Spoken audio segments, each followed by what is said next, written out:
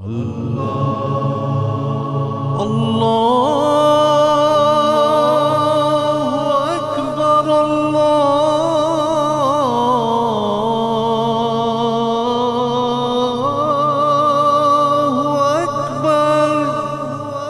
listening to the Voice of Islam Radio, broadcasting on DAB and via the internet 24 hours a day. Persecuted for your beliefs, jailed for your faith, and exiled from your homeland, but you refuse to turn to bitterness or vengeance. Instead, His Holiness has emerged as a leader of wisdom and compassion, a champion of nonviolence among nations. No society can truly succeed unless it guarantees the rights of all of its peoples, including religious minorities, whether they're Ahmadiyya, Muslims in Pakistan, or Baha'i in Iran, or Coptic Christians in Egypt. I would like very much to confirm my support for the work that His Holiness and the Ahmadi Muslim community are doing, particularly in London.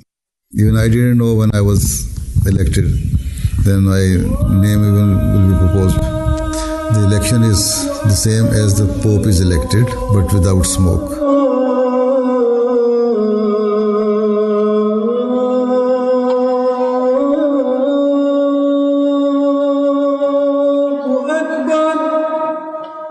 I know you are a regular visitor and speaker to parliaments and assemblies around the world, whether it's the US Congress or the European Parliament. Let it be clear that I am not speaking in support or favor of any particular individual country. What I wish to say is that all forms of cruelty, wherever they exist, must be eradicated and stopped, regardless of whether they are perpetrated by the people of Palestine, the people of Israel, or the people of any other country. In this we are allied with His Holiness, a courageous champion of religious freedom and of peace. I'm very glad that the movement like yours will do something to correct this image. Islam means peace. I should thank Your Holiness for your highly enlightened sermon, not only for the Ahmadis, but I would say for all mankind. Love for all and hatred for none. And this message not only for Muslims, but for everybody. You are a man, though of humble beginnings, your leadership has made you a figure of global prominence, and you have become a guide for millions of Muslims worldwide. The Holy Prophet ﷺ foretold of a prophet, one which would be the second coming of Jesus Christ, a Mahdi, a reformer, who would revive Islam and lead it forward into a new era of success. The Holy Prophet ﷺ requested his companions to convey his salam to this reformer of the new age. He said, "When you hear the advent of the Mahdi, then enter into his fold, even if you have to walk on snow by crawling and creeping to reach him." The role and sole purpose of this subordinate prophet was made clear. He would revive Islam, unite all its sects, and establish a caliphate which would strengthen Islam and lead it forward into a new age. I give you the glad tidings of Mahdi, who will be raised in my ummah at a time of digression and distress of people. He will fill the earth with equity and justice as it is filled with oppression and violence. But how could this promised man recognize that he was the one? It could only be through a revelation from God, and this revelation was received by the noble and humble Hazrat Mirza Ghulam Ahmad alayhi salam in 1891 in the small town of Qadian to the east of Damascus. It is now the duty of every Muslim to come forward and accomplish the appeal of the Holy Prophet ﷺ, to join in to the fold of this Prophet, Hazrat Mirza Ghulam Ahmad alayhi salam, the reformer, the Mahdi, the promised Messiah. I call to witness God Almighty, who holds my life in His hand, that compared to every other soul, He has gifted me with overwhelmingly greater ability and access to the understanding and the deeper wisdom of the Holy Quran. If any of the Maulvis who oppose me in response to my repeated invitations had attempted to outshine me in the exposition of the Holy Quran, God would have most certainly frustrated his attempts and exposed his ignorance. Hence, the understanding of the Quran, which has been granted me, is a sign of Allah, the Glorious, and I have full trust in Allah's grace that soon the world will begin to see that I am true in this claim. وَلِلَّهِ الْأَسْمَاءُ الْحُسْنَى فَادْعُوهُ بِهَا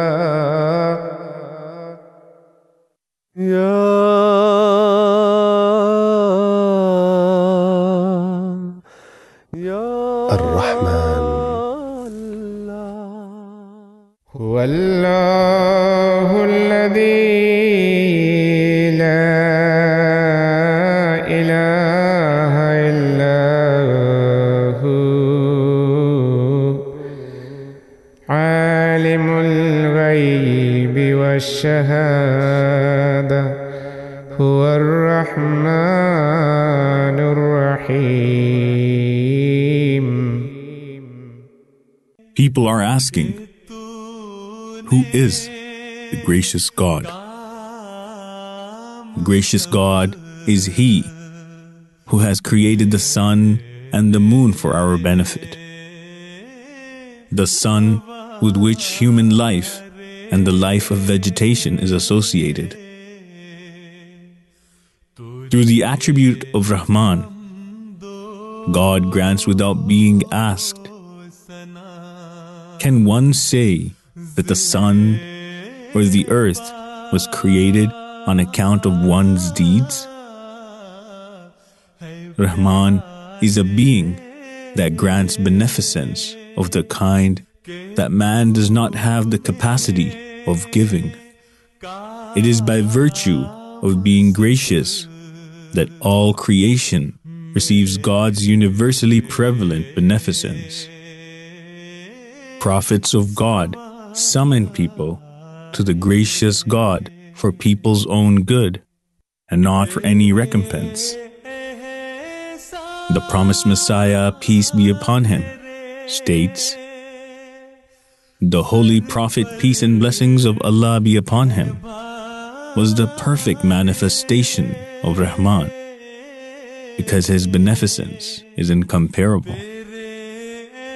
Being the perfect man, the Holy Prophet, peace and blessings of Allah be upon him, had this quality in him more than anyone else, and an ordinary person too should aspire to the paradigm, deriving luminosity from the sun of 1400 years ago.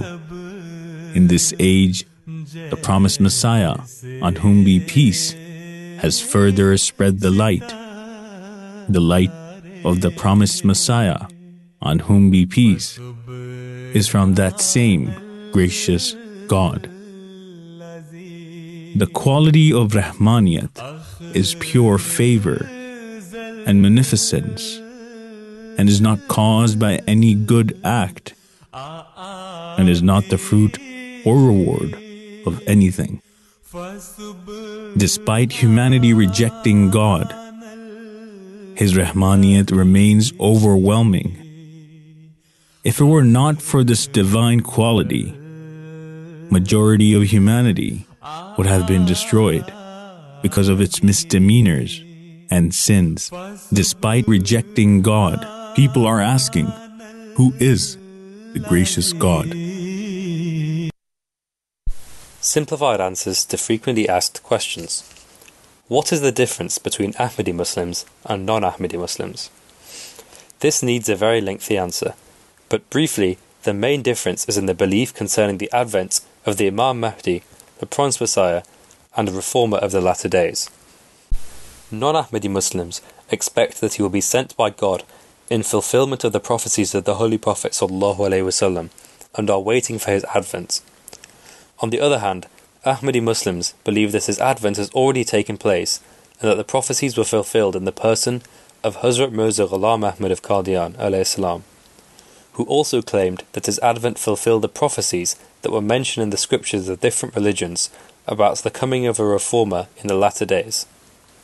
The followers of these religions, including non-Ahmadi Muslims, are still waiting for his advent.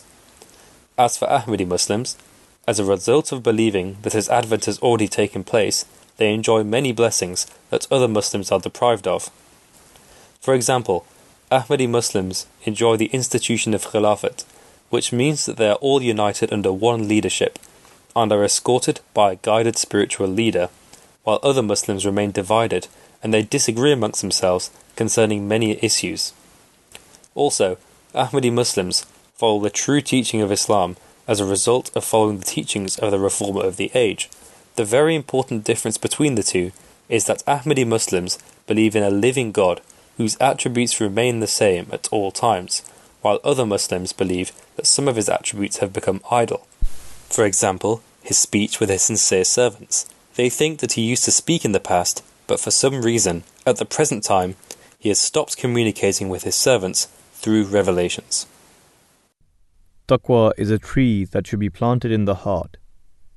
The very water which nourishes taqwa irrigates the whole garden.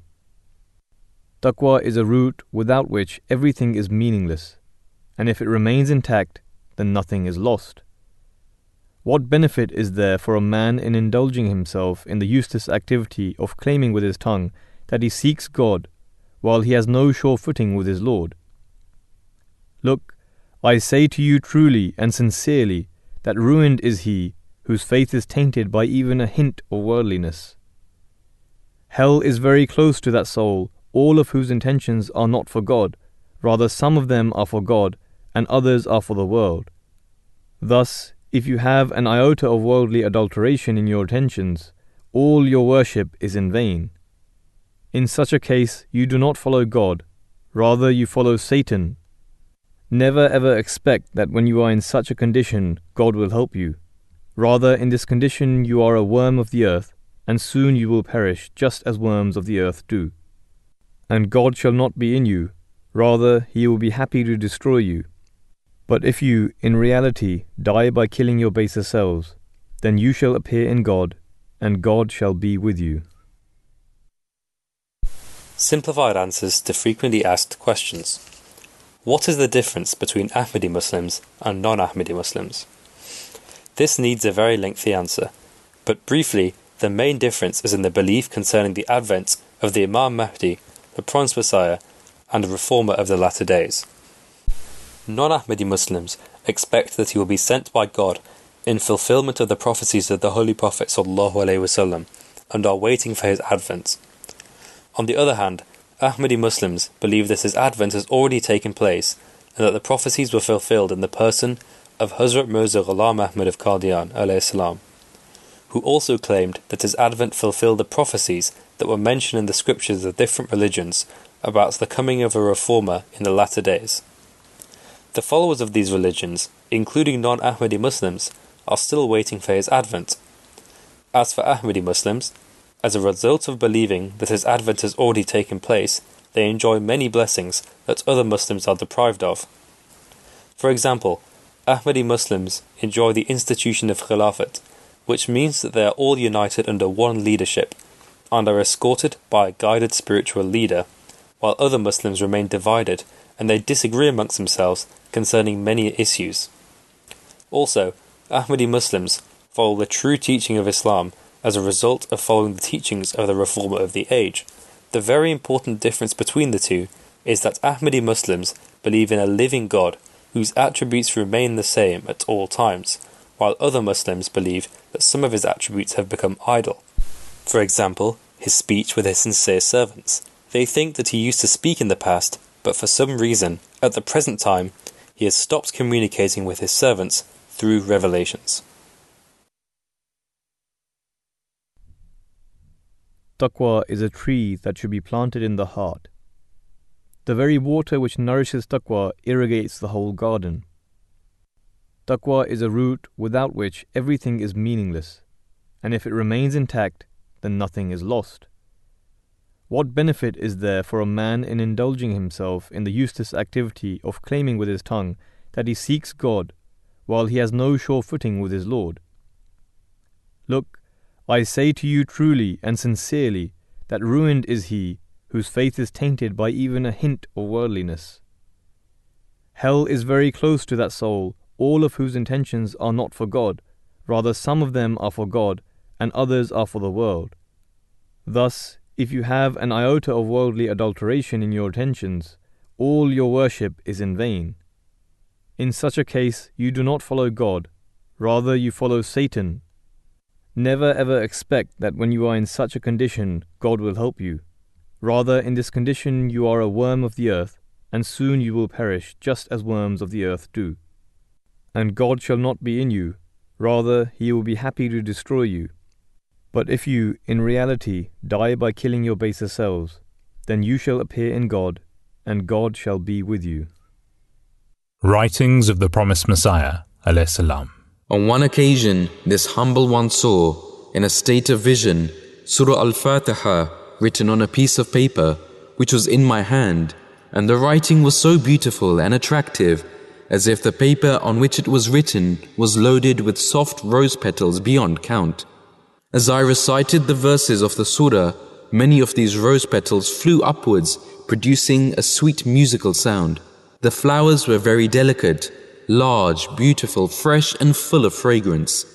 As they ascended, my heart and mind were perfumed with their fragrance, and I felt so intoxicated that the delight that I had experienced turned my heart completely away from the world and all that is in it.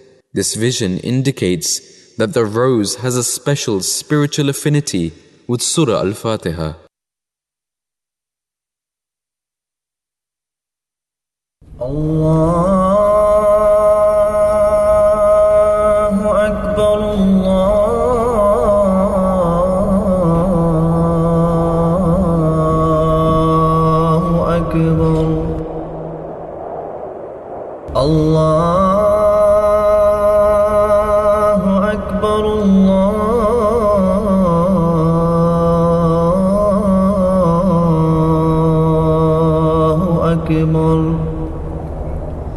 أشهد أن لا إله إلا الله أشهد أن محمدا رسول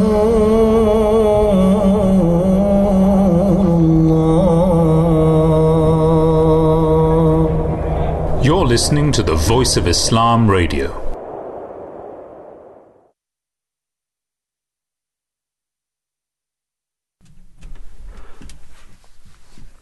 Assalamu alaikum wa rahmatullahi wa barakatuhu. May peace and blessings of Allah be upon you all. Welcome to the live edition of another breakfast show from Voice of Islam. So the first half an hour we will discuss about weather and different news items, and similarly in the first segment from 7:30 till 8:15 we will discuss about gaming addiction, and likewise in the second segment from 8:15 to onwards we'll discuss about Jasad. Yes, so as is the norm, we always talk about two topics on the show. So the first topic is about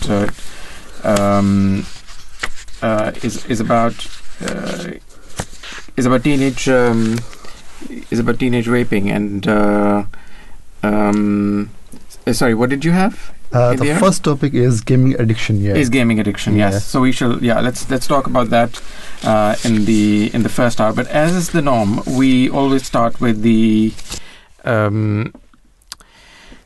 news headlines. So the news headlines this morning are a crucial week of crunch shadows is on the way for Prime Minister Liz Truss, according to the Eye, after calls for her cabinet ministers to show unity. Ms. Truss will reportedly delay rumours to persuade plotting backbenchers to unite behind her as the leader. The Daily Express also reports on recent infighting in the Conservative Party, saying that rebel plotters have been told to show loyalty for the good of the country. Liz Truss is expected to go against her own policy to rein in public spending by assuaging discontented MPs by raising welfare benefits in line with inflation. The Times carries the headline Truss turns on the charm. The paper focuses on the Prime Minister's plan to abandon cuts to real-term benefits, saying Liz Truss will begin an unprecedented charm offences to win over Tory MPs this week. Ahead of the return of the Parliament on Tuesday, Ms. Truss is said to be preparing to take a more emollient approach after unease in Cabinet about personal briefings against some MPs.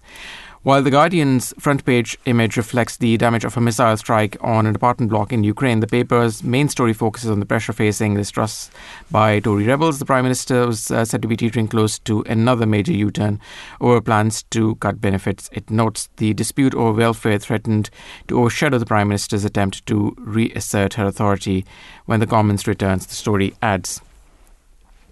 Wrath of Putin is the Metro's headline, which is accompanied by an image showing a destroyed residential building in Ukraine. It leads with the death of at least 15 civilians following a Russian missile strike on an apartment block in the city, which comes just one day after an explosion of a bridge linking Crimea with Russia.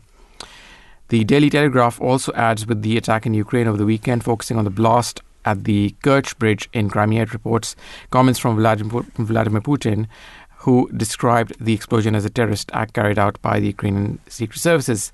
Ukrainian officials have not claimed responsibility for the attack, which the paper says paved the way for an escalation in Kremlin's response. The energy crisis makes the front page of the Daily Star, where the paper has paraphrased the famous saying, "Let them eat cake," for its story on bakeries.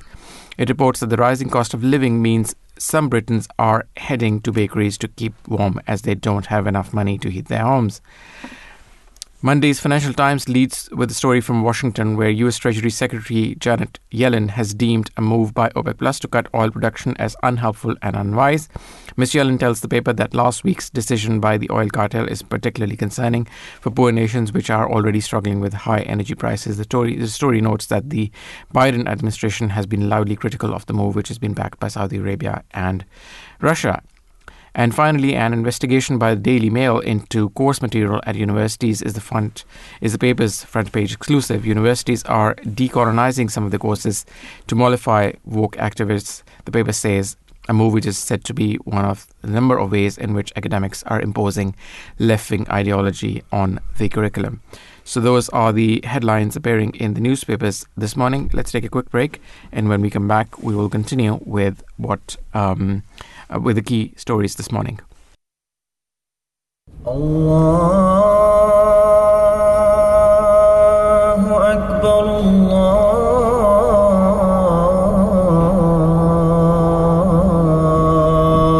Allahu Akbar, Allahu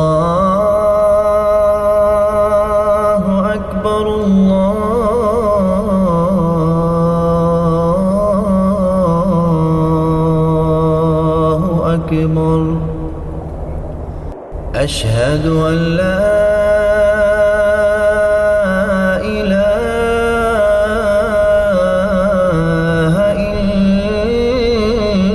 إلا الله أشهد أن محمدا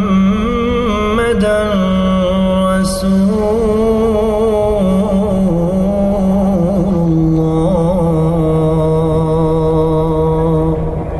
You're listening to the Voice of Islam Radio. Persecuted for your beliefs, jailed for your faith, and exiled from your homeland, but you refuse to turn to bitterness or vengeance.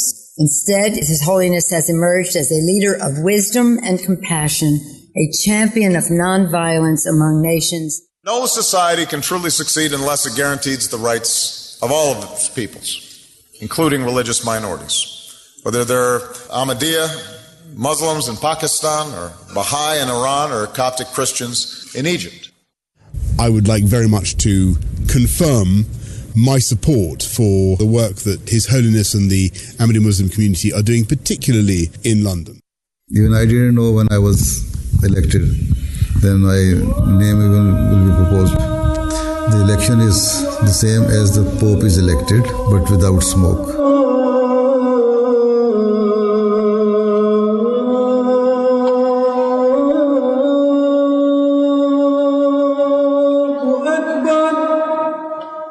I know you are a regular visitor and speaker to parliaments and assemblies around the world, whether it's the US Congress or the European Parliament. Let it be clear that I am not speaking in support or favor of any particular individual country. What I wish to say is that all forms of cruelty, wherever they exist, must be eradicated and stopped, regardless of whether they are perpetrated by the people of Palestine, the people of Israel, or the people of any other country. In this we are allied with His Holiness, a courageous champion of religious freedom and of peace. I'm very glad that the movement yours will do something to correct this image. Islam means peace. I should thank Your Holiness for your highly enlightened sermon, not only for the Ahmadis, but I would say for all mankind. Love for all and hatred for none. And this message not only for Muslims, but for everybody. You are a man, though of humble beginnings, your leadership has made you a figure of global prominence, and you have become a guide for millions of Muslims worldwide.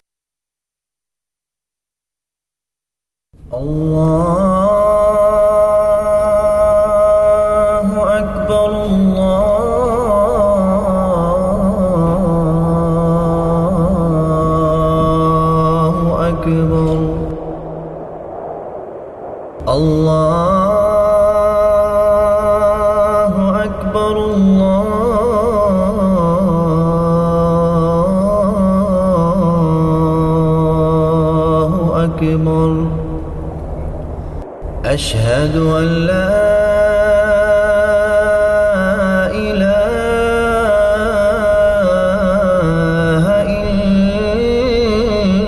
إلا الله أشهد أن محمدا رسول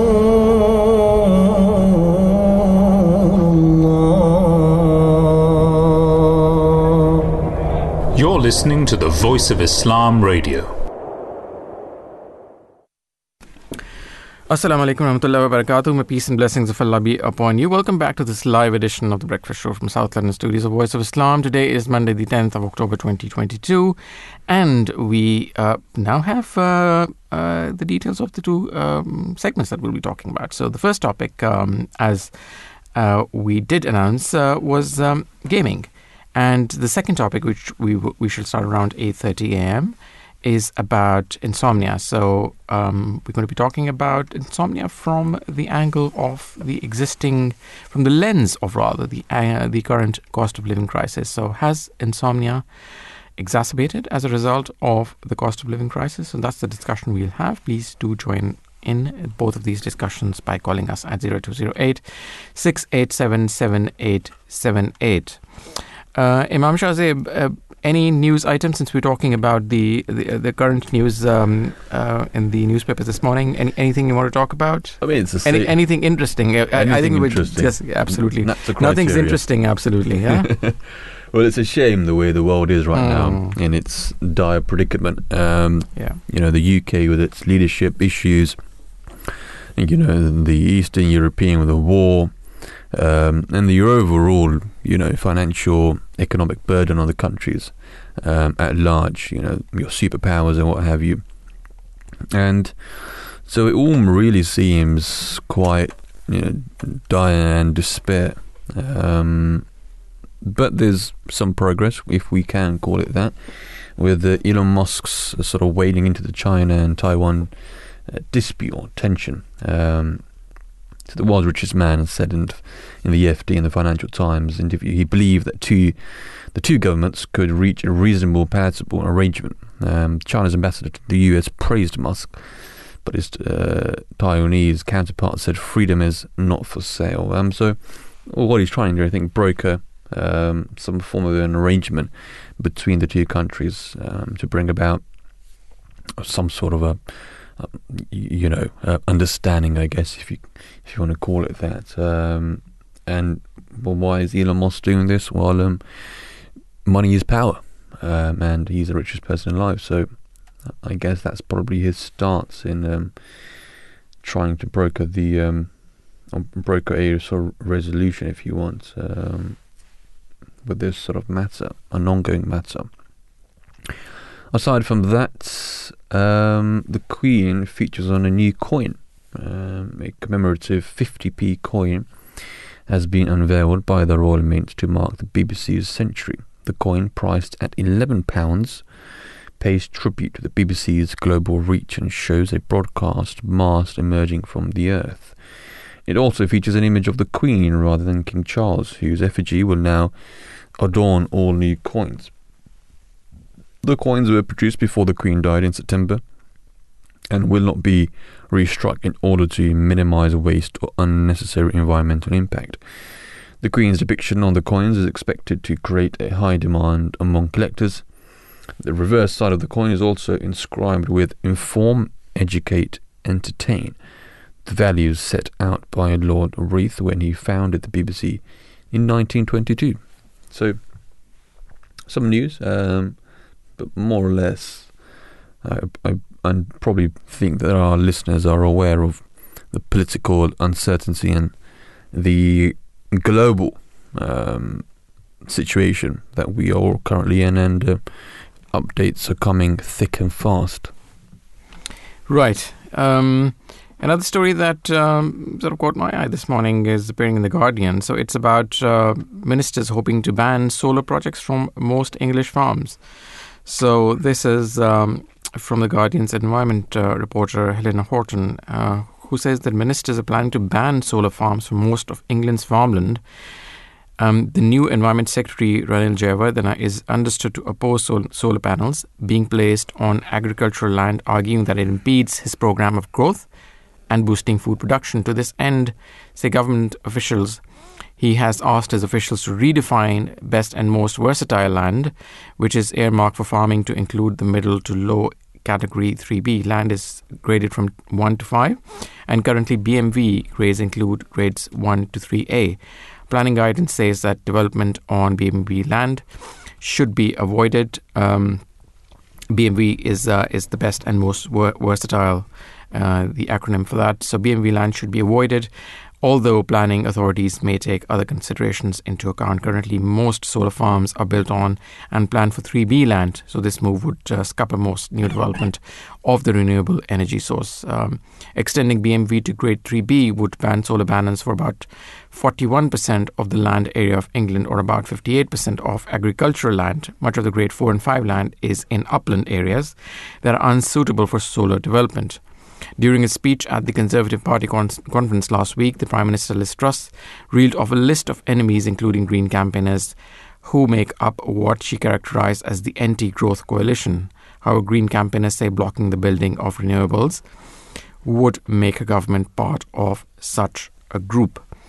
So, yeah, with that we conclude the segment on the headlines appearing this morning.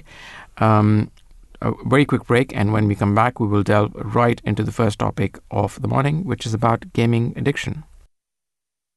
Allahu Akbar, Allahu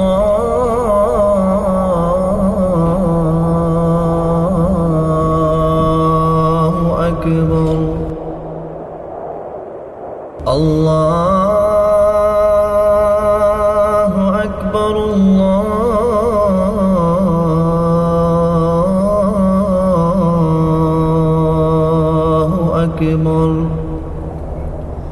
أشهد أن لا إله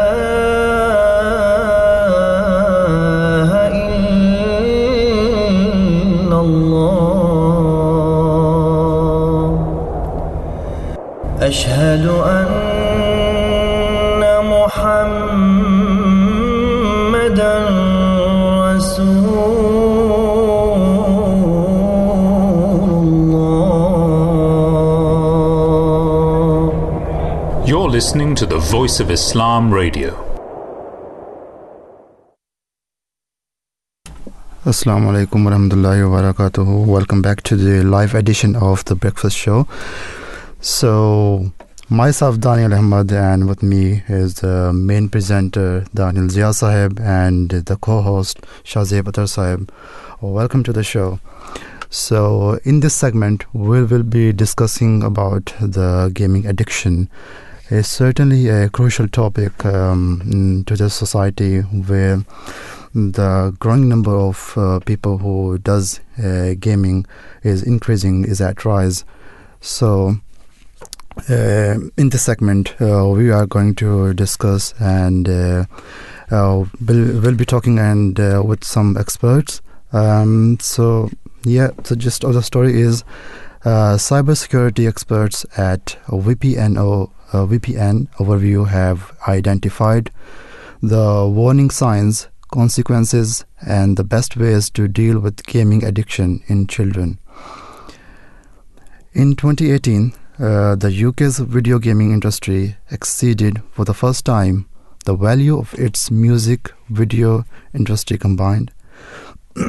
Online game for Fortnite, which now has over 200 million players globally, was cited in over 200 divorces in the UK in 2018. It should be noted that playing video or online games does not automatically mean that someone is addicted. The World Health Organization, WHO, however, included video game addiction on their list of recognized mental health conditions in 2019.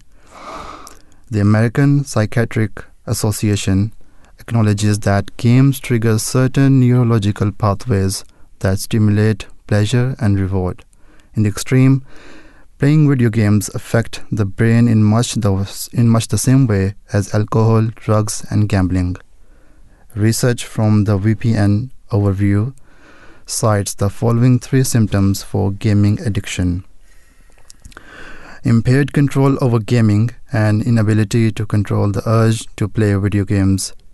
Number 2, increased priority is given to gaming to the extent that it takes precedence over any other interest and daily activities.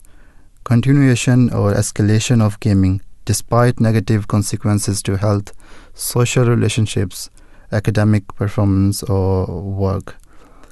Gaming Addiction Report says 2022 from Delamore suggests that from a 2021 review, 3 to 4% of gamers worldwide were addicted to video games, which could be around 60 million people or more. Martin Preston, founder and chief executive at Delamore, explains how video games can cause dependency. One of the most addictive features of games is that many do not have predefined ends. This is the most common in MMORPG games. What this means is that the player does not get to the point where they have completed every challenge or task, which brings the game to a natural end and allow them to move on. Instead, they are presented with continual challenges and tasks to overcome that keep them coming back again and again. High scores are another feature within games that make them so addictive. Gamers will often try to beat their own high score or try to beat a competitor, which can keep them engrossed for hours. The competitive nature of these games make them extremely addictive for users.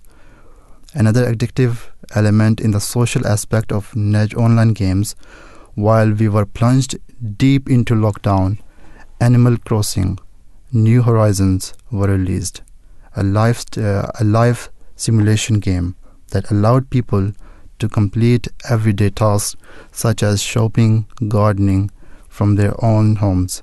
It even allowed people to connect socially by visiting each other's island. Normality was something we were uncertain about end. And despite the fact the lockdown has been lifted, many people may feel more comfortable remaining in their gaming bubble. So, yeah. Right. Thank you very much for that introduction. Imam Shahzeb, your quick thoughts on gaming addiction? Are you... have you personally played a video game? I have, but I wouldn't say I play regularly or I'm addicted in that sort of sense. But in terms of the effect it's had during the lockdowns, I would presume that it was probably an escape for many people, especially these what was it, Daniel, you referring to those games? But yeah, I think it's certainly been an escape route for many people, and it's a shame that a lot of people are either subconsciously or unconsciously addicted. But I guess it's just one of those things which it's a win-win for the maker or the production, the company that produces these games, albeit they probably don't have the intention of making people addicted to their games. But I guess it's, I think, dare I say, expected or part and parcel with such high caliber and high quality games. Sure, absolutely. So, what are the different types of gaming addictions? There are two major types of video games, and therefore two major types of video game addictors or addictions. Standard video games are designed to be played by a single player and involve a clear goal or mission, such as rescuing a princess, for example. The addiction in these games is often related to completing the mission or beating a high score or a preset standard. The other type of video game addiction is associated with online multiplayer games. These games are played online with other people and are especially addictive because they generally have no ending. Gamers with this type of addiction enjoy creating and temporarily becoming an online character. They often build relationships with their online players as an escape from reality. For some, this community may be the place where they feel they are the most accepted. So, what are the consequences then of gaming addiction? Well, gaming addiction can destroy treasured relationships, jobs, and academic prospects and finances. It can have serious long-term health implications. It can also cause great psychological damage and lead to profound loneliness, depression, and a collapse in your self-worth and any optimism for the future. Gaming also has been associated with sleep deprivation, insomnia, cardiac rhythmic disorder, depression, aggression, and anxiety, though some studies, more studies are needed to establish the validity and strength of some of these connections.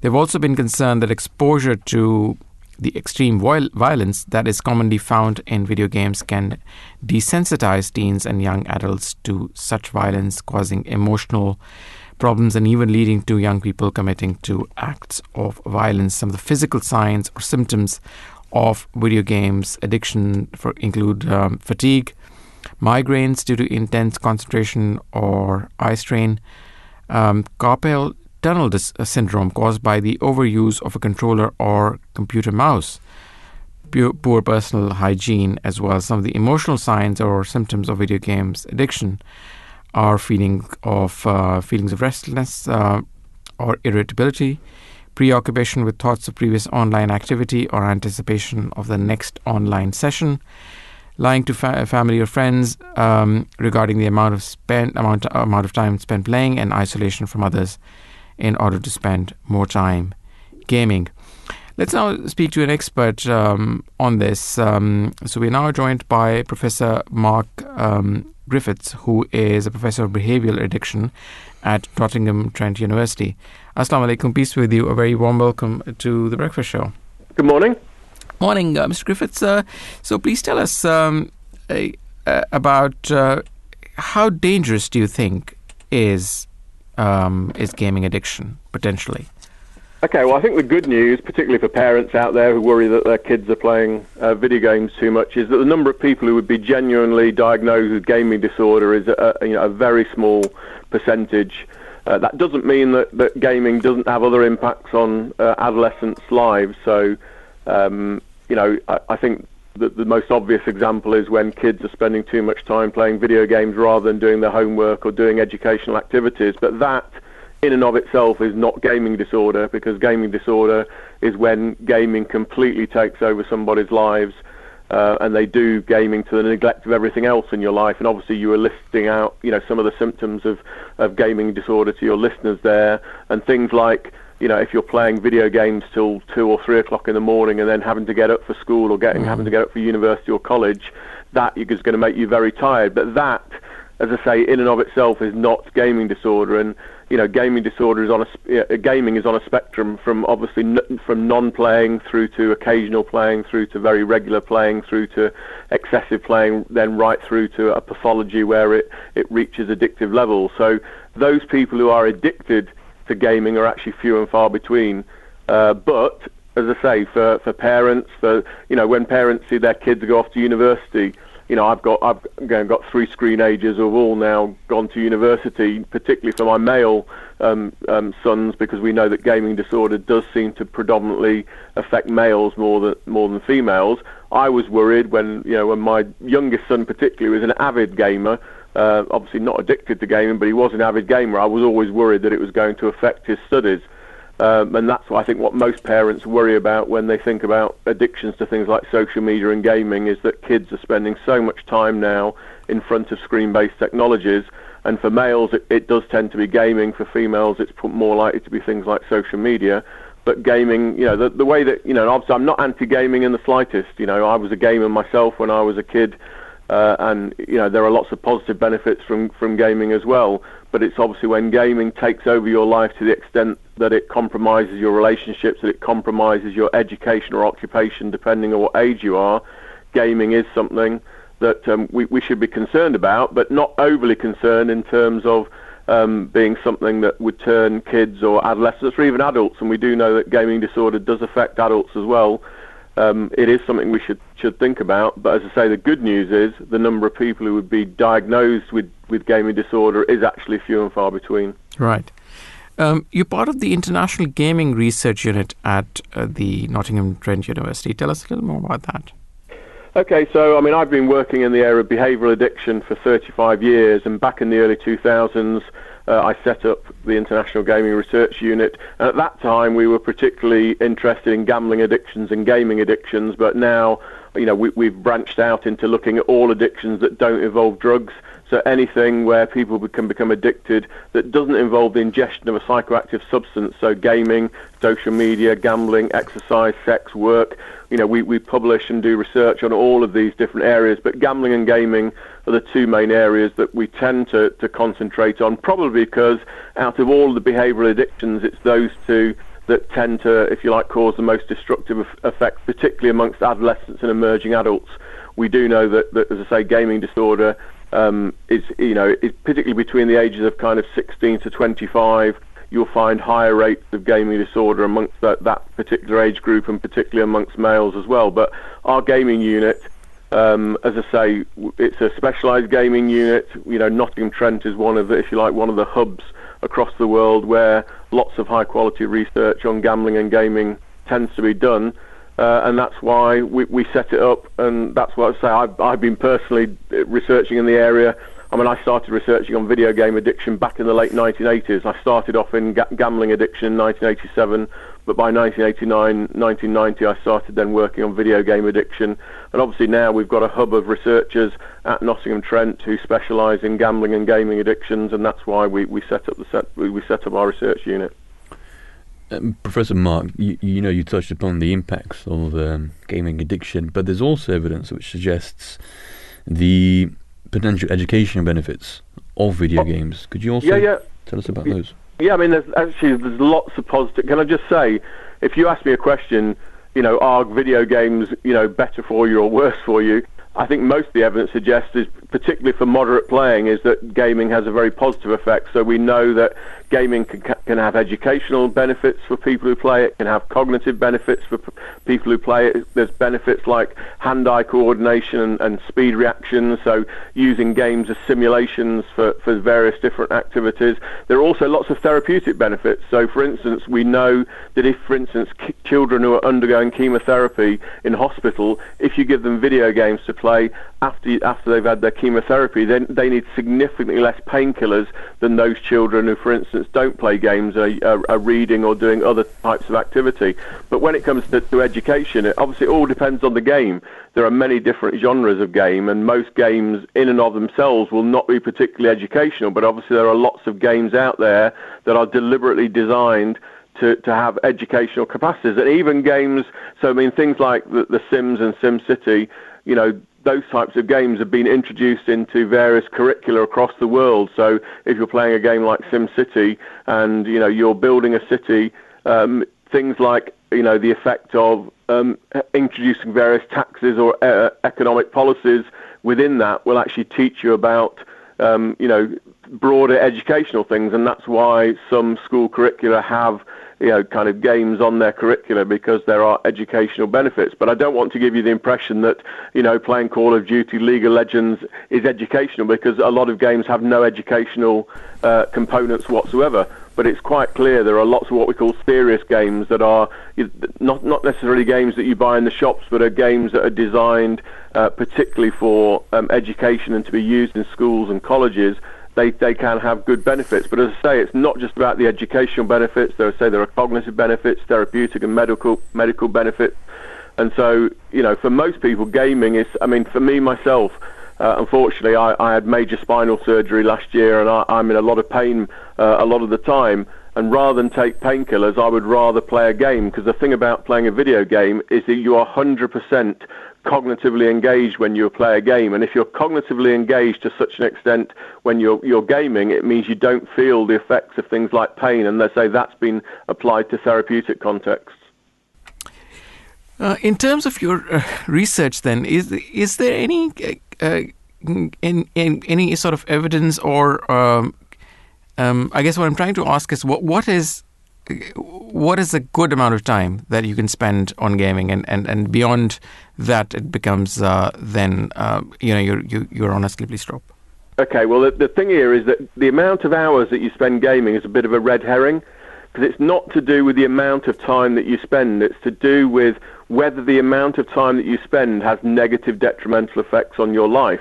So for, you know, someone like me who's in a full-time job, if I was playing even 4 hours a day, that would probably be negatively impacting on my life. But I mean, let's take an example. And you know, if you're a 21-year-old person who's just left university, for instance, and you've got no job, no partner, and no dependents, if you are playing, you know, 7 or 8 hours a day, it's probably having little or no negative detrimental effect on your life.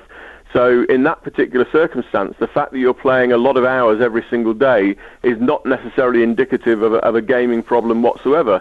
But as I say, if you're if you're in a situation where you spend a lot of time at college, you've got lots of homework, and you're spending 4 or 5 hours a day playing computer games, as I say, that might be having a negative detrimental effect. Now, I get letters not letters, but certainly emails every week from parents. Usually, you know, their typical email to me is, "Dear Dr. Griffiths, I'm really worried about my son or my daughter. They're spending too much time either playing games, which is usually the case with boys, or spending too much time on social media, which is often the case with girls. I think my son or daughter is addicted to these screen-based technologies." And when I write back and say, "Why do you think that?" is the typical response from parents is because they're spending 3 or 4 hours a day, engaged in front of, on gaming, on games like League of Legends or Fortnite or whatever the game is. And I have to write back and say, well, we psychologists have got a name for that. It's called normal, because that is what most screenagers do today, is they spend a lot of time in front of screen-based technologies. And, when I say to parents, is your child's gaming, does it impact with their education? Does it impact with the chores you're expecting your children to do around the house? Is it impacting on their social relationships? Is it impacting on their education and everything they're doing? Now, most parents will say that it's not impacting on those other activities, What they're worried about is just the simple amount of time that those children spend engaging on things like gaming. Now, when I think, what did I do when I was my kids' age? Well, I used to spend a lot of time with my parents watching television. You know, typically when I got home from school, after I'd done my homework, I would watch television for 3 or 4 hours. I look at my own children, you know, they hardly ever watch television. You know, they would rather spend their time on social media or gaming, as I say, in front of screen-based technologies. But for me as a parent and as a responsible parent, I just want to make sure that my kids aren't over, you know, well, basically, that I don't want them to be spending time on the screen if they should be doing something else. Once, you know, when my kids were growing up, once they'd done the homework and once they'd done the things that I wanted them to do in the house, what they did with their available free leisure time was up to them. So, you know, so for me, your question about how many hours is it okay to spend on a game? As I say, it's not to do with the amount of hours. It's to do with the content and context of that game. So, I mean, if you've got young children, and by young I mean, you know, below the age of 13, for instance, I would be advising don't let them have a gaming console in their bedroom. You know, have the gaming console downstairs where you can see them play. And as I say, there is nothing inherently wrong with gaming, and there is lots of benefits. And most children love playing video games because it's a highly fun and entertaining activity, and they get a lot from playing those games. And I would never want to say to a parent, don't let your children play games. But as a responsible parent, you want to make sure that your children have if you like, a balanced diet in terms of education, physical activity. You know, I probably not mention physical activity because physical activity is obviously very, very important. And one of the things we know about video gaming is if you spend a lot of time playing video games, you're engaged in sedentary activity where you're not moving your body enough, you're not getting enough exercise. So, you know, as a parent, you should be trying to get your kids it's not just about education, it's about physical education as well. But of course, there are lots of games now designed where physical activity is designed into the game. It's what we call exergaming. So people who play, you know, on Wii, you know, Wii games, and they're playing tennis, where dance games, for instance. There are a lot of video games out there that actually get you out of not doing those sedentary activities. So we shouldn't tarnish gaming with saying that all games are, you know, sedentary behaviour, because of course now there are lots of games which actually get kids and adults to engage in physical activity as well. So I just think you have to look at this in perspective and say to yourself, you know, it's not about the number of hours that you play, it's about whether those hours are taking away from things that you believe your kids should be doing. Sure, it's about creating a balance, right. Excellent. Professor Mark Griffiths, thank you so very much for joining us. Really appreciate your input today. Good morning. Thank you very much. Morning to you as well, and peace be with you. So that was Professor Mark Griffiths, who is a professor of behavioural addiction at Nottingham Trent University. Right, we're coming up to the 8 o'clock news, and when we come back after the news, we shall continue this discussion on gaming, on gaming addiction in particular. What are the effects of gaming addiction? So please do stay tuned. Allahu Akbar,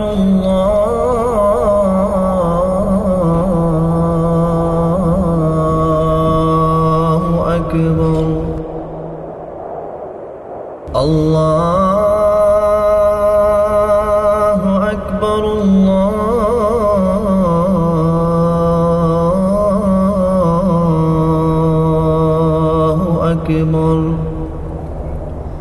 أشهد أن لا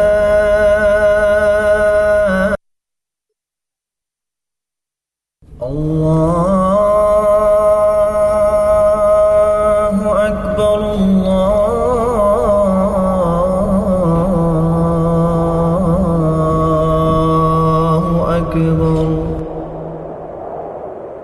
الله أكبر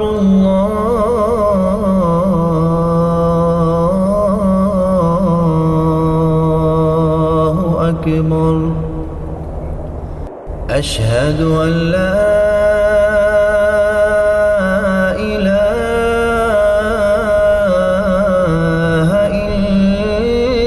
إلا الله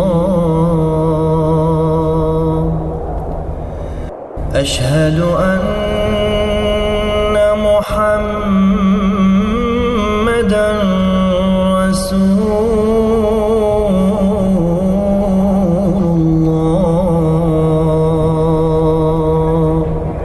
You're listening to the Voice of Islam Radio.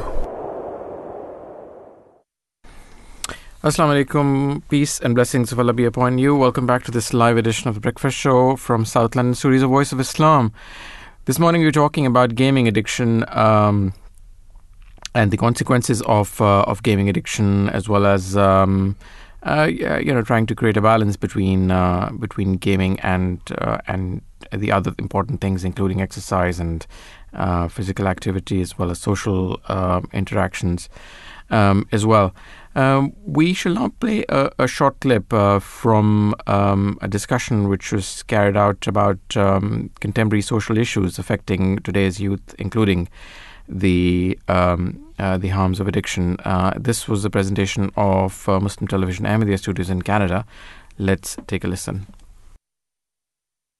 There's a quote by Aristotle which says that we are what we repeatedly do. Yeah. At the end of the day, if you smoke marijuana regularly, you become whatever the symptoms, they become almost normal to you in one sense. Yeah. Right. So going back to what you said about it kills ambition. I think in that context, it might, like if we're talking about marijuana, we're talking about alcohol because it takes over your life in such a big way. But for example, I have clients that they start with me, they start training with me, and then they become highly addicted to training. They have to train every single day. I tell them to take a rest. They're like, no, we want to come in and train.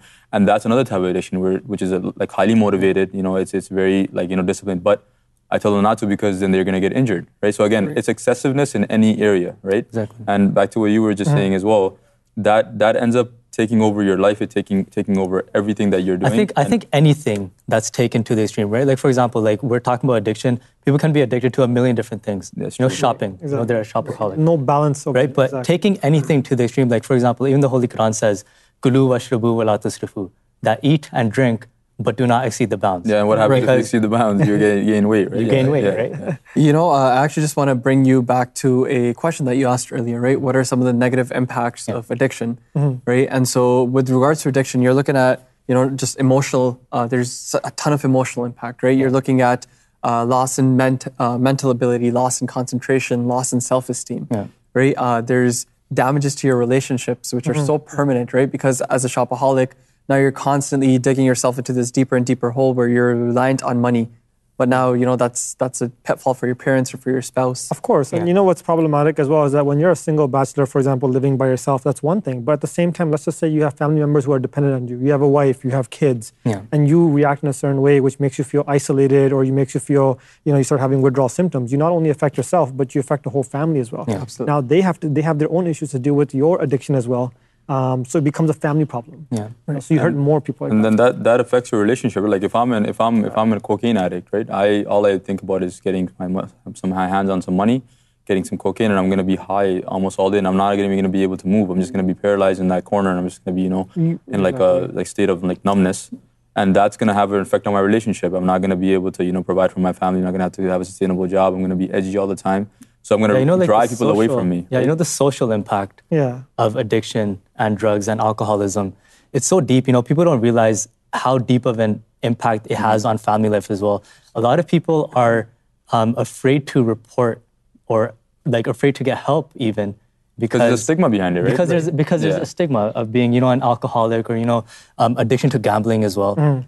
So there's a lot of stigma behind getting help as well. Gambling is a great example for that. Like, for example, once you're addicted to gambling, I know of, stories of people, they have lost their marriages, they've lost their houses, their mortgages, everything has gone into trying to, let me go back and try to make that money back.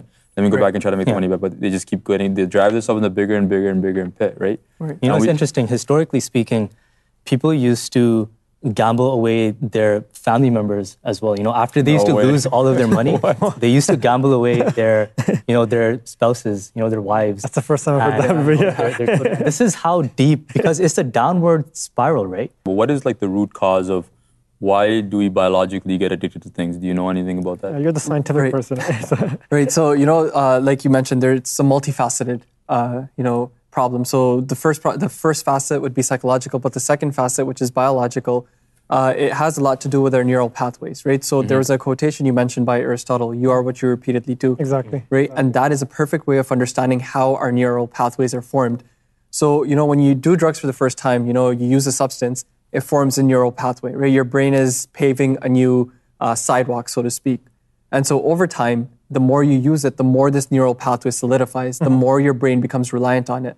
And so as you age... It's like a map. You can, it's like you've already made the map, now it's hard to erase the map. Right? Exactly, right? And so as neuroplasticity decreases, you're kind of stuck with this same route that you have to take every single day, right? Like that map.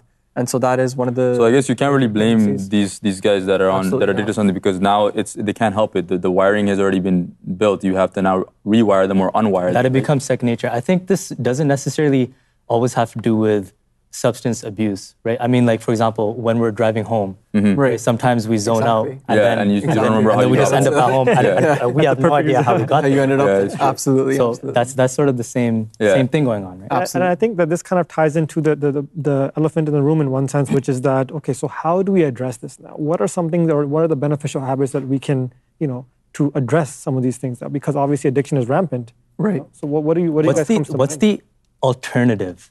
That, like, for example, coming back to the point that you made earlier, that, people have this void, or they're trying to get away from the stress of life. So that's why they indulge. So I guess you're asking me the same question. So I think, no, I'm just like arguing for the sake of like, what would be the alternative? It makes sense. Right? It makes sense, right? Like even from like a religious aspect. If I don't know of God, if I'm not, a religious person, if I have some sort of problems in my life, what am I going to turn to? My friends, I'm going to talk to them. They can't help me out. I have like a big trial that comes into my life, and I turn to drugs, to get my mind off of it. Yeah. Now that's my getaway, right? But that's only temporary, right? So naturally, when your thoughts come back, you want a permanent solution. And what's a permanent solution? God. Yeah. Permanent solution is faith. Yeah, faith in God, right? And absolutely. That's what you can depend on. You can depend on God. You can pray. You can rely on Him, and not rely on these, things that take your power away from you. Your addiction. And I just to add on to that as well, I think another aspect as well, when you talk about this too, is a couple of things come to mind. Number one is the person needs to admit that they're addicted. A lot of times we are in denial in one sense that, we're not an addict, it's okay, it's temporary. Yeah. So number one is to actually admit and say, you know what, I need help. You can only search for God when you admit that, God, I need help. Right, so that was the discussion on addiction. Let's have a listen to another similar program, and this one talks more specifically about gaming addiction. Let's take a listen.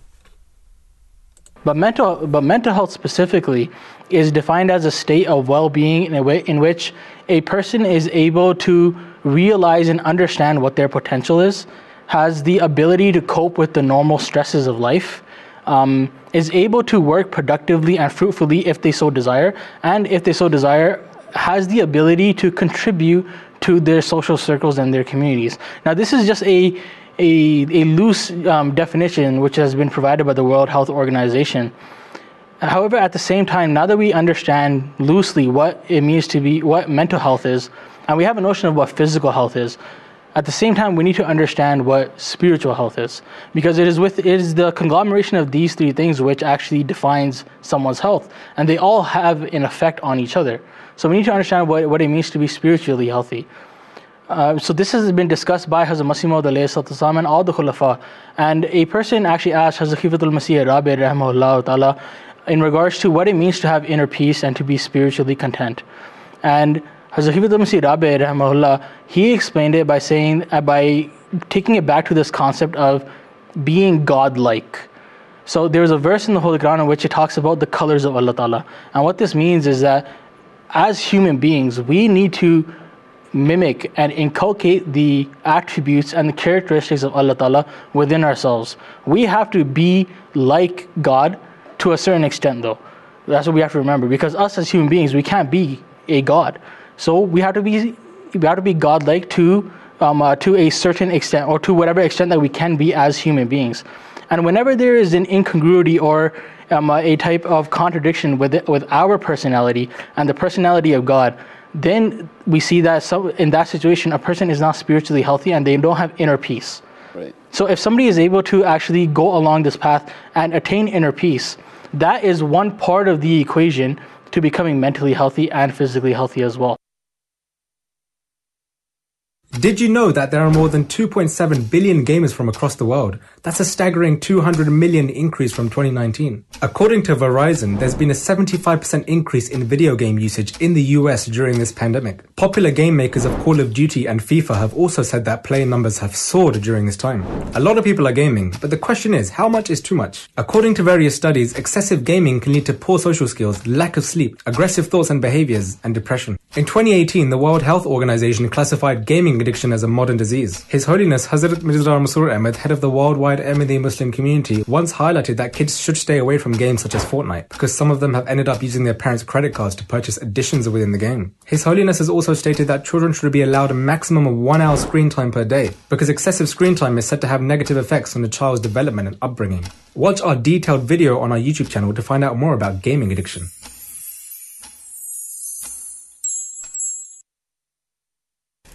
Right, so those were a few clips from programs that were aired earlier. Some of them about mental health, some of them about gaming addiction, some of them about addiction in general.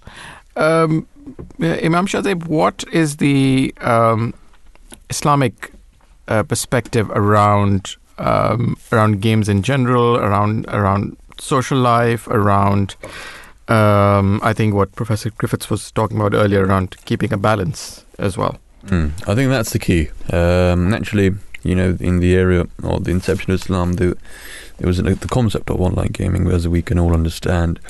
But Islam has always given us an answer to the overall picture. And the overall picture here is addiction. And, Islam has addressed the issue of addiction very profusely. Islam has stated, as we mentioned on various occasions here at the Voice of Islam, that Islam has always given the option and rather instructed Muslims to adhere to the middle path and to always make sure that there's no excess or there isn't a lack in a certain aspects in whatever we do. So the middle path is always the preferred option of the Muslims, as it's the best path. And in terms of currently addressing the issue of this addiction, the time wasting really is what it is. His Holiness, the 5th Caliph of the Ahmadiyya Muslim community, addressed the issue, and he stated, and I quote, "Now even scientists and doctors say that these things affect children's eyesight and their thinking, which is why within a span of 24 hours, children should not be allowed to use the internet, play video games and watch TV for more than 1 hour. But these days, since schools are closed and studies have come to a halt due to the coronavirus pandemic, children are mostly studying online. In any case, there are such games which waste not only time but money as well. They purchase the game and then, just as a person becomes addicted to certain things, so too do children become addicted to playing games and cannot go without it. While playing these games, indecent and lewd advertisements also appear. When these advertisements appear as they are playing, then the children's minds are becoming poisoned from a very young age. Then, when they grow older, they go down the wrong path. Therefore, parents should firstly be aware of the games that their children are playing, or the programs they are watching on the internet or the TV, and should supervise. They should also supervise to ensure that they do not watch anything outside of the allotted time. It should be explained to them that their vision will weaken and their minds will be impacted, and so it is better for them to read books instead, which are better for the brain's development. Aside from this, arrange different activities for them, speak to them, sit with them, hold discussions with them, and if they still insist, then try to show them such programs online or on the television which will help them to improve them academically and spiritually, and will also enable them to develop a higher level of wisdom. Thus, you have to do all these things. However, it is extremely important that parents keep a close eye on what their children are watching. If the parents themselves are not well educated and the children who are still studying are spending their time playing games, and the parents do not show any concern or simply are too focused on their own issues, then they will ruin their children.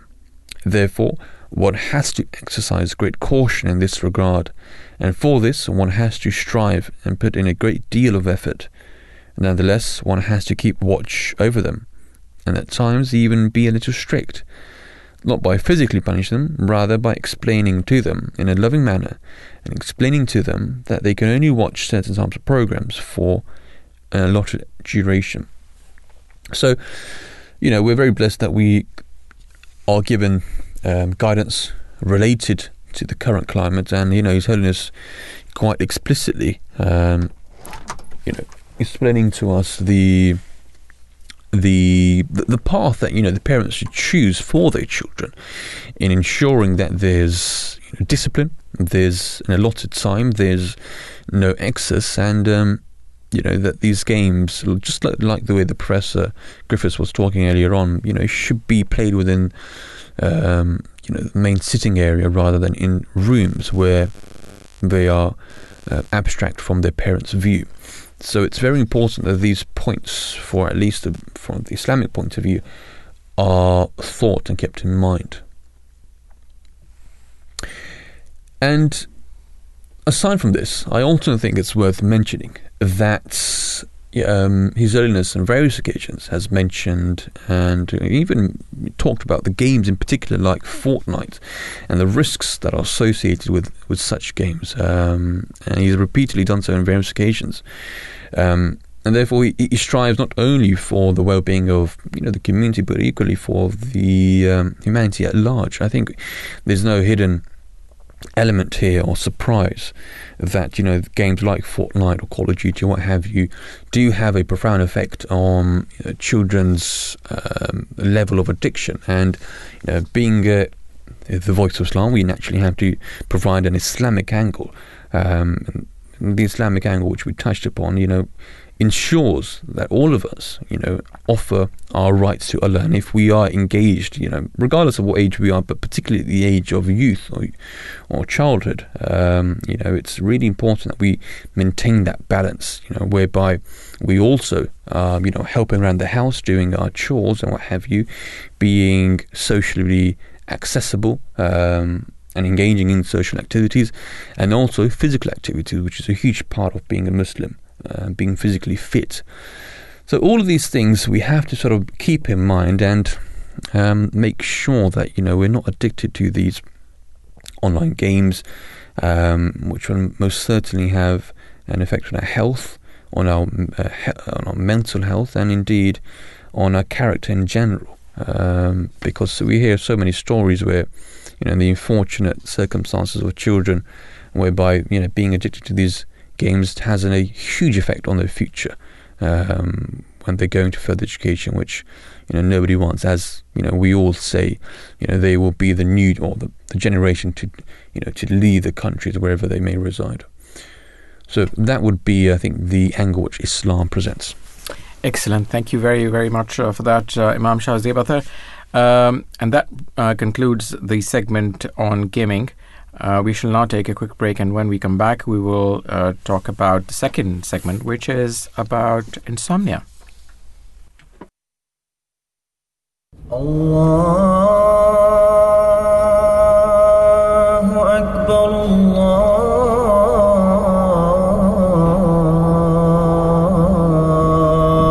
Allahu Akbar, Allah.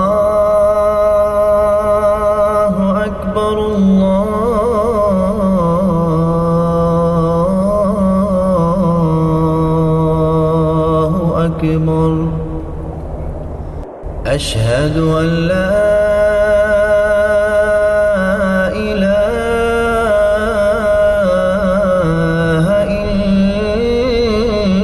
إلا الله أشهد أن محمدا رسول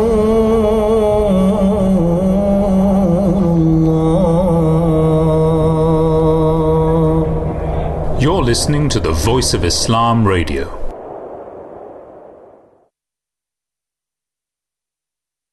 A new station, the Voice of Islam, with live discussions, religion and culture. Understand the true teachings of Islam with the voice of Islam. Simplified answers to frequently asked questions. What is the difference between Ahmadi Muslims and non-Ahmadi Muslims? This needs a very lengthy answer, but briefly, the main difference is in the belief concerning the advent of the Imam Mahdi, the promised Messiah, and the reformer of the latter days. Non-Ahmadi Muslims expect that he will be sent by God in fulfillment of the prophecies of the Holy Prophet ﷺ and are waiting for his advent. On the other hand, Ahmadi Muslims believe that his advent has already taken place and that the prophecies were fulfilled in the person of Hazrat Mirza Ghulam Ahmad of Qadian ﷺ, who also claimed that his advent fulfilled the prophecies that were mentioned in the scriptures of different religions about the coming of a reformer in the latter days. The followers of these religions, including non-Ahmadi Muslims, are still waiting for his advent. As for Ahmadi Muslims, as a result of believing that his advent has already taken place, they enjoy many blessings that other Muslims are deprived of.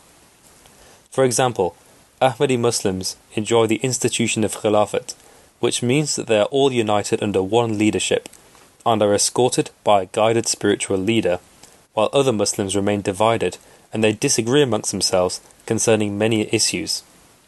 Also, Ahmadi Muslims follow the true teaching of Islam as a result of following the teachings of the reformer of the age. The very important difference between the two is that Ahmadi Muslims believe in a living God whose attributes remain the same at all times, while other Muslims believe that some of his attributes have become idle. For example, his speech with his sincere servants. They think that he used to speak in the past, but for some reason, at the present time, he has stopped communicating with his servants through revelations.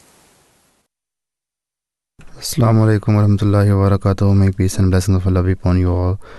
So in the first segment we were discussing about gaming addiction, and in the second segment now we will discuss about insomnia exacerbated by cost of living crisis.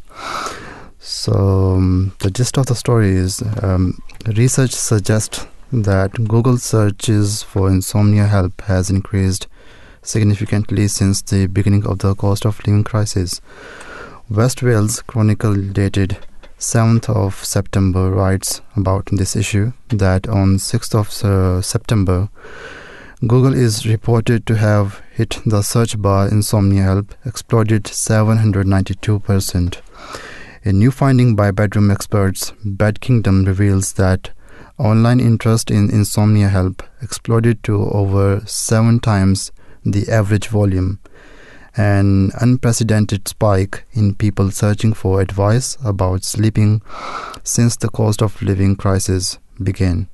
According to Google search analysis, the rise in this research is associated with rise in energy prices, causing cuts in day-to-day lives of ordinary Britons, leading to anxiety, stress, and lack of sleep. Metro News dated 22nd of August also commented on this topic that over 50s are losing sleep over cost of living crisis. So according to School of Public Health, University of Michigan, sleep is important because sleep is an altered state of consciousness where we have limited interactions with our surroundings and are relatively quiet and still depending on this stage of sleep. Contrary to our quiet physical state, the brain is very active during sleep, carrying out main important functions. Sleep is an essential to every process in the body, affecting our physical and mental functioning the next day, our ability to fight disease and develop immunity, and our metabolism and chronic disease risk. Sleep is truly interdisciplinary because it touches every aspect of health. Chronic exposure to poor sleep quality is associated with depression, anxiety, and other conditions. There are also bidirectional associations, meaning that experiencing anxiety and depression very often affects sleep, which then impacts our ability to cope with the anxiety and depression and so on. Very interesting, I must say. The whole angle here, whereby the cost of living all of a sudden 792%, did you say, Daniel? It's unbelievable. And it shows the profound impact that the cost of living crisis is having upon the public, which will hit home now, I think, for the Conservative Party, because I was reading earlier on, they recently had a conference, the Conservative Party, I think in Birmingham, I think is their headquarters, and there's been talks by various members, senior members, that Liz Truss, current Prime Minister, only has a couple of days to sort of convince, that her plan moving forward is a robust one. And, now other ministers are being rallied to show support for her, although, the grip she has is somewhat loosening. So I think these things, especially those figures, which I presume they probably read, the hierarchy within the party, will certainly force them to bring about maybe even greater U-turns on their policies, because it was the policies, the mini budget, which really I think flipped the whole thing on its head, which is why the pound crashed and what have you. So I think as we come to the end of the year, it will certainly be a test for the current admin to see where the country goes and what effect it will have on the people, because these numbers and these figures, they're unbelievable, which we've just touched upon. 792%, the increase in people searching insomnia help, and the over 50s are losing sleep because of the cost of living. So, we hope and pray that things do improve, but for the current situation, I think it does seem a bit realistic that things will actually improve. Right. Let me now play a short clip from the fourth head of the Ahmadi Muslim community, and this one is where he talks about can sleep be compared to death or not? Let's take a listen. Sleep has a similarity to death. When your consciousness sinks into unconsciousness, and the death is the name of ultimate unconsciousness from which you can not return. So scientifically it has been examined how the sleep processes take place in humans. The conscious level of consciousness begins to sink, and at a certain point, whatever happens during that period is completely unknown to man, because the human consciousness, that is soul, has gone down beneath a certain level of human awareness, has gone down to that level from where we cannot retrieve anything of the experience of that consciousness. The psychologists wave it off by calling it subconsciousness. But what is subconsciousness? It is in fact the sinking of the soul to low levels of mind. At every such low level, the soul searches around that part of the mind and knows what it is. And it goes on traveling downwards and downwards until, if not retrieved and kicked back to its original level of consciousness, it would sink into nothingness, that is death.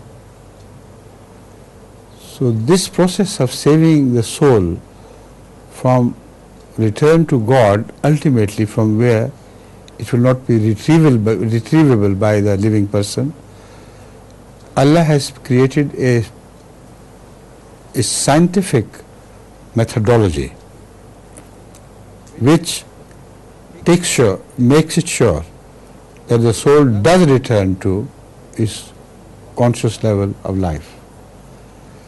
So exactly at the same intervals, the soul, while it is sinking down and down and down, is somehow kicked back to its upper conscious level.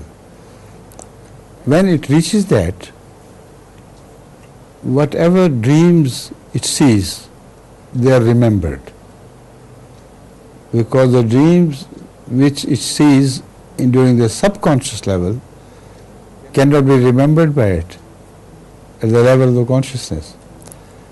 They remain sunk in the lower levels.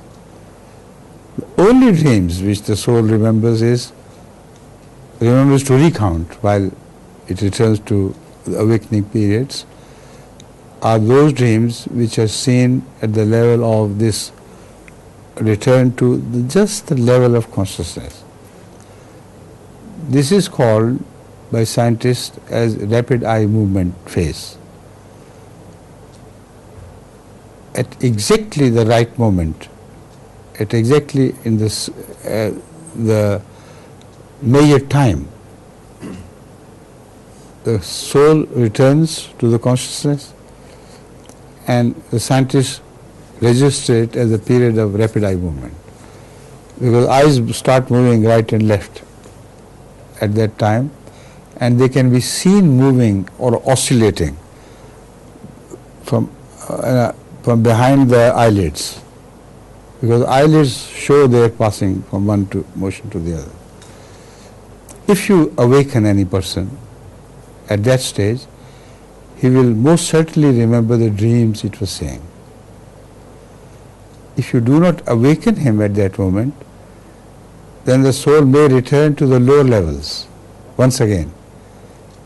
And during that process, it may forget what it had seen during the period of rapid eye movements. You understand the point? So it's a very complicated affair, but one thing is certain, it is scientific. It is well organized. And sleep is another name for death. It is only Allah who saves us from ultimate death by creating this process of returning of the soul whenever it reaches the last dangerous level of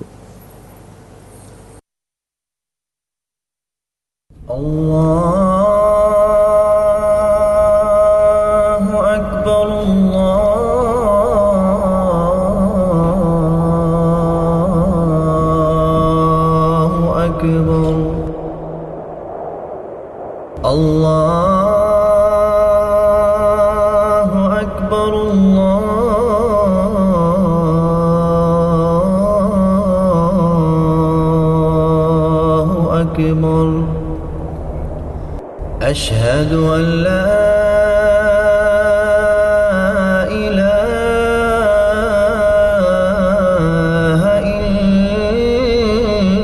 إلا الله أشهد أن محمدا رسول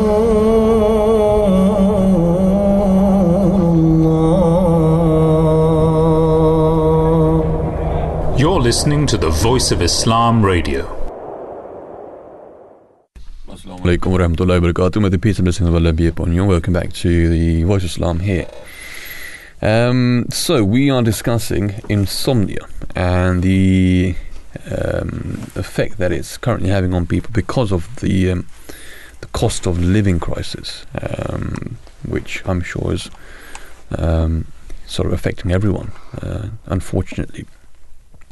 But the situation is such, and it's a worldwide effect.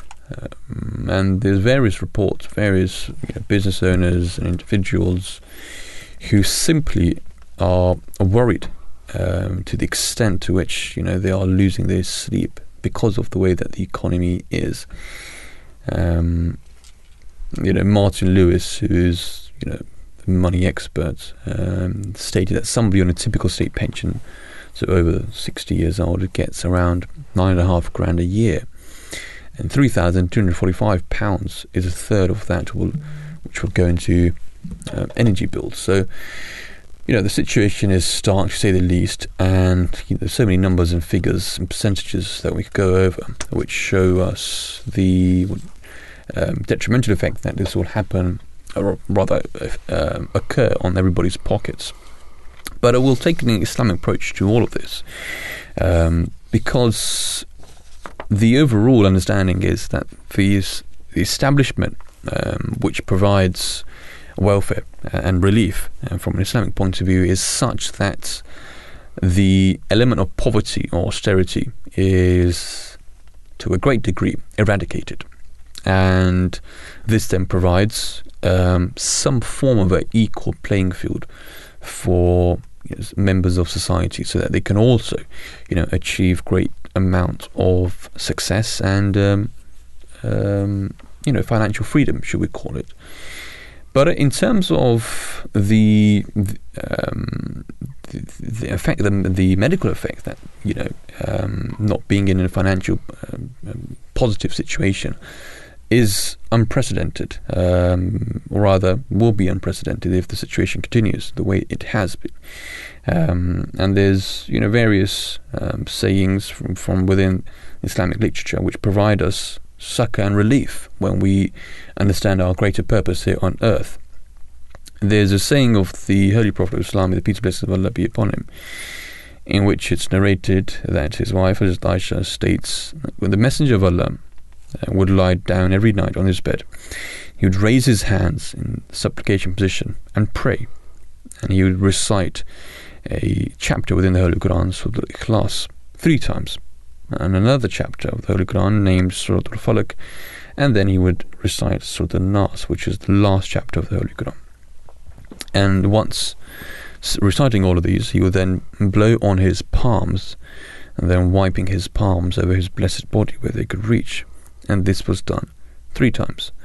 And this action, or rather this whole this supplication to Allah the Almighty, was a form of being in a position whereby all sorts of evil sort of inclinations, should we say, would completely stay away. And this is what we currently, Muslims are also instructed to perform such a tradition, such supplication before they go to sleep. And in moving on, it's also inadvisable to go to sleep soon after the evening meal. And it was the practice of the Holy Prophet also, whereby he used to, before going to bed, there would be a gap between him going to bed and having an evening meal, which would enable him to sleep, or rather enable various other people that also live at the current age to sleep in a sort of better and more sort of healthier position.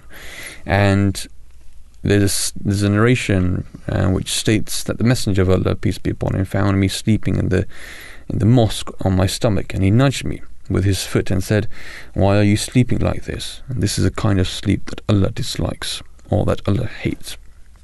So what we understand is that sleep is a fundamental part of living a healthier life, living a life which will enable one to wake up in the morning for his whole activities, and indeed to offer prayers too.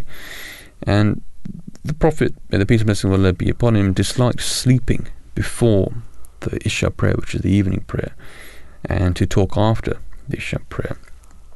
And there's various narrations of the Holy Prophet whereby he advised the companions.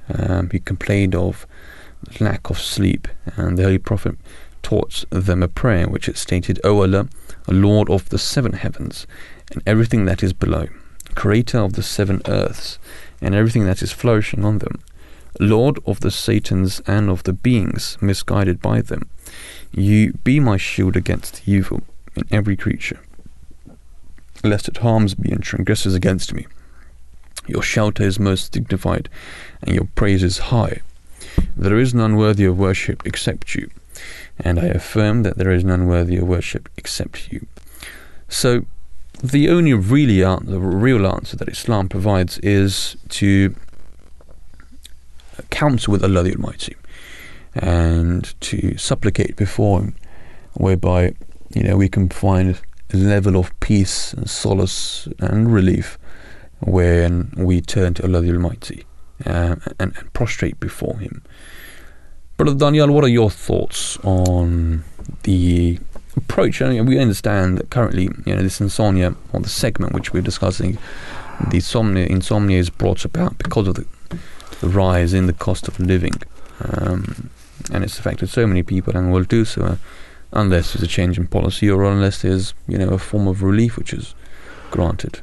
Yeah, as you were saying that the Holy Prophet ﷺ, may peace and blessings of Allah be upon him, said that try to sleep as early as possible straight after the late night prayer, Isha prayer, and his teachings are based on the teachings of the Holy Quran, as it comes in the Quran that Allah the Almighty says, He is the one who made the night for you, so that you may rest on it, and made the day bright, so that you may seek God's grace. Indeed, in this there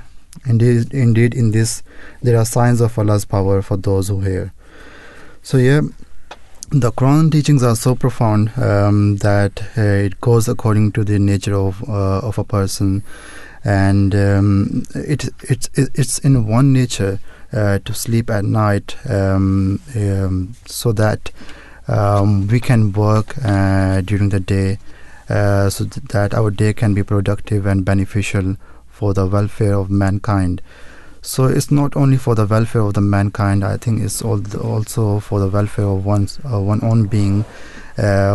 Certainly, I think insomnia is taking at large over the lives of mankind, especially in today's day and age, as it has been said before, that the rise in insomnia has risen by over 790% since August, I believe, and it's a situation which is alarming for all the people who are facing different challenges. Like, we have so many problems in our day and age, like financial problems. We have different crises, health problems. So while facing such challenges in our daily life,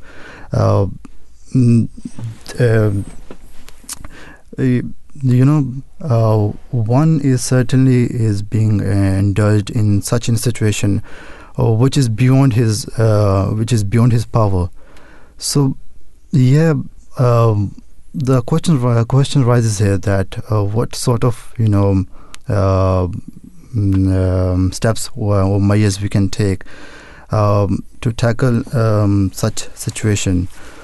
So as Imam Shah Zeb Akhtar Sahib has given such very profound and very good points relating to Islamic approach on sleeping, and as I have discussed, and as I have given the verse from the Holy Quran that Allah the Almighty has told us to sleep at night and work during the day.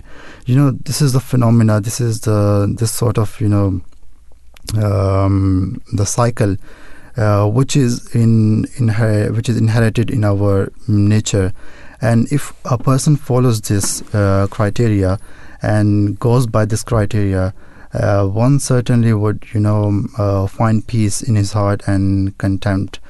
Otherwise, if we try to,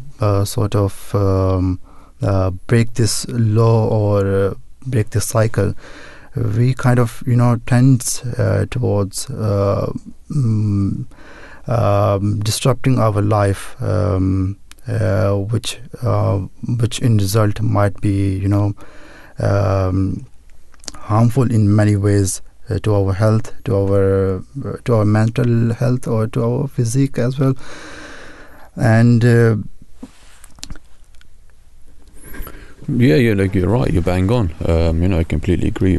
The effects that this will have, because the whole angle here is that those people can't sleep because of the financial burdens which have been put upon them, and naturally, people lose sleep because they care. But we need, as Muslims, the approach that we take is, albeit a very difficult sort of thing to understand for an individual who doesn't believe in a God, is that we fully rely and put our trust and faith within the one supreme being, and we turn to him in days of difficulty and also in days of happiness, to thank him for the blessings that he's given us. So it's very important, for Muslims all around the world to turn to Allah the Almighty, because when things do become difficult, which they will certainly be, as they currently are, then He is the only sole individual that can provide us the relief, that can provide us the comfort, and indeed the support that we so urgently need. And that's what we find during the life of the Holy Prophet of Islam, during the companions of the Holy Prophet of Islam, and indeed his Messiah, the promised Messiah. All these noble individuals, faced various trials and tribulations of a greater scale, not of a fiscal scale, but of a change, of bringing about a change within human mentality.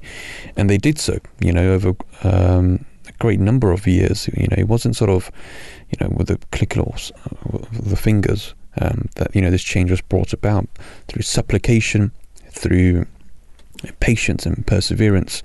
This change happened, and understanding the difficulties that they were facing. We can't even fathom comparing them to the difficulties that currently various people are in. So there's always a positive outcome to these things. It's for Muslims, it's just having that faith, having the patience and belief that things will change, and not losing sleep over it. As tough as it may seem, the Islamic approach has always been that the hearts, they find comfort within the remembrance of Allah the Almighty, and that's a statement from within the Holy Quran. So that is the approach which Islam gives and will continue to give. Otherwise, there is only despair, for Muslims at least, or people that believe in a God. If they fully leave everything else and think that this is everything, i.e. the world, then that isn't the life that a Muslim, or indeed a person who fears Allah, lives, because then he naturally associates partners with God, which is the greatest sin, really, a sin which cannot be forgiven. So in essence, and I think just to get Brother Ziya, what's your thought on the whole angle here? Yeah, before I give my thoughts, I thought I'd play a short clip. This is from a discussion in the MTA program Faith Matters, and this is about how the cost of living crisis actually exacerbates issues of for those who are already in poverty. Let's take a listen. And in this sense, we have the system of zakat. This is the first and foremost principle. It is next to prayer mentioned throughout the Quran, that you are to amil as-salihat, you are to iqam as-salat wa ita az-zakat.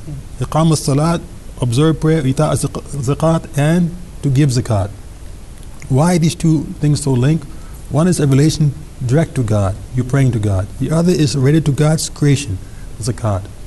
And it's a vast subject. People think it's just about money. It means everything we have been given by God, whatever the gift we've been given, resource, It could be wealth, it could be land, it could be anything of talent, it could be our energies. We have to constantly share that. And in this sharing of these resources on all this multifaceted level, society benefits. And slowly you begin to remove the poor. The poor in the early Muslim era was very extreme. They were some of the poorest and most backward nations you can think of, the Arabs. And yet it reached a point after a few centuries in Muslim Spain where there was so much wealth, they said, they didn't know what to do with it. There was no poor to give it to. So they began decorating these mosques. If you see the mosques in Spain, they're so beautiful. Why did they do it? They had all this wealth they were collecting through the system of Islam. They had no one to distribute it to because they had eliminated basically poverty. So they began beautifying God's house. Okay, no worry about man, let's just please God now. Make it beautiful, large, palatial type of places to worship. And that's possible if you adopt this system. This is the basic principle. Beyond that, I think the overriding, or let's say the underlying motive is you do it for the sake of God Almighty.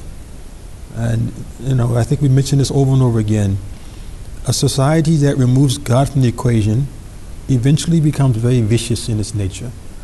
And the humanist concept that we can do this without God and we'll have justice, no, that has failed over and over again. Recent communist Russia and these places, they are classic examples. Slowly but surely, the nature of man is greed, and this nature of man to be self-centered and selfish, it overpowers his desire to help the other.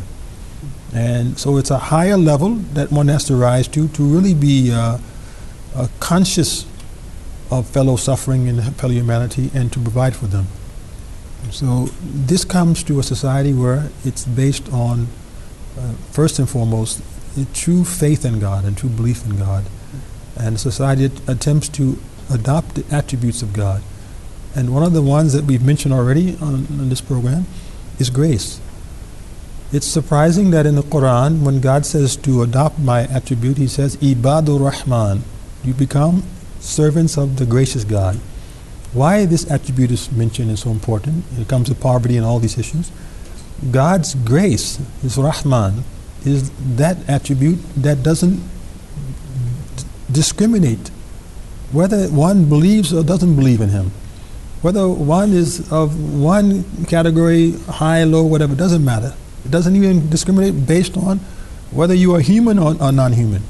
Grace is for everyone and everything. Like we say, rain falls on the sinner as well as falls on the saint. That's grace. And so God is saying to us, adopt this attribute first and foremost, and then the rest will flow from that.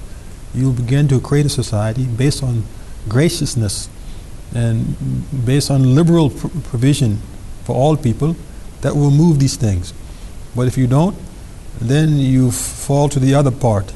And there's a very slight difference. The Rahman, you add a little dot to it, it becomes Rajam.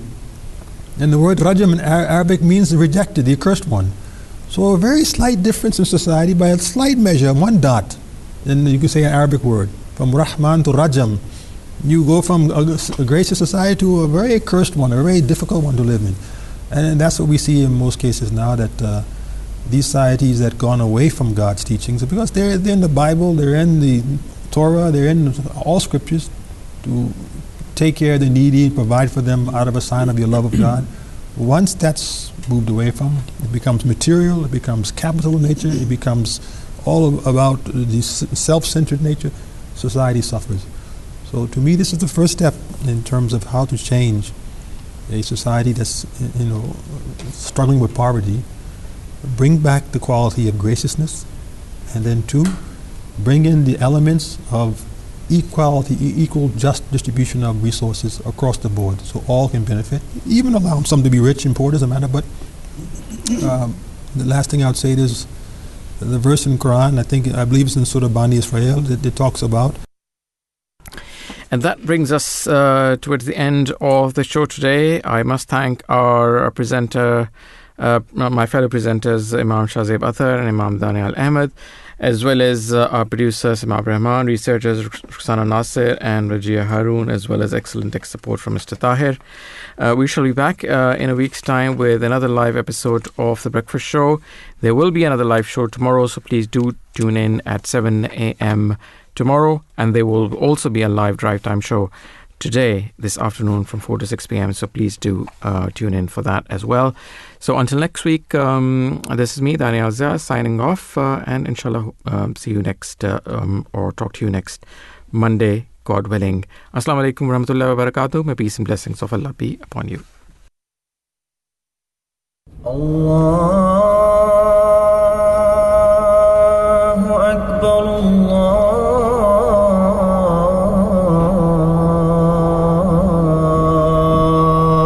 Akbar, Allahu Akbar, Allahu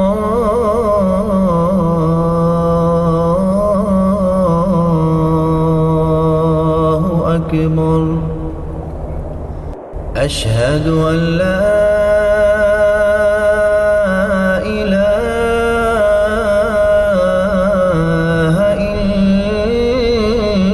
إلا الله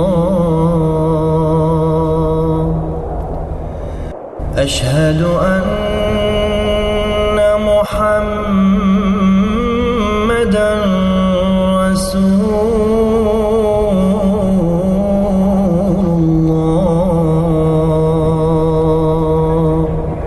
You're listening to the Voice of Islam Radio. Verily I tell you truly, that whosoever evades even the least of the 700 commandments embodied in the Holy Quran slams the door of salvation upon himself. The real and perfect paths of salvation have been opened by the Holy Quran. All others were only its shadows. Therefore you should study this holy scripture with the utmost attention and deepest thought, and you should love it as you have never loved anything else. For indeed, as God has conveyed to me, Al-Khayru kulluhu fil Quran. All good lies in the Quran. All kinds of good are to be found in it, and this is the truth.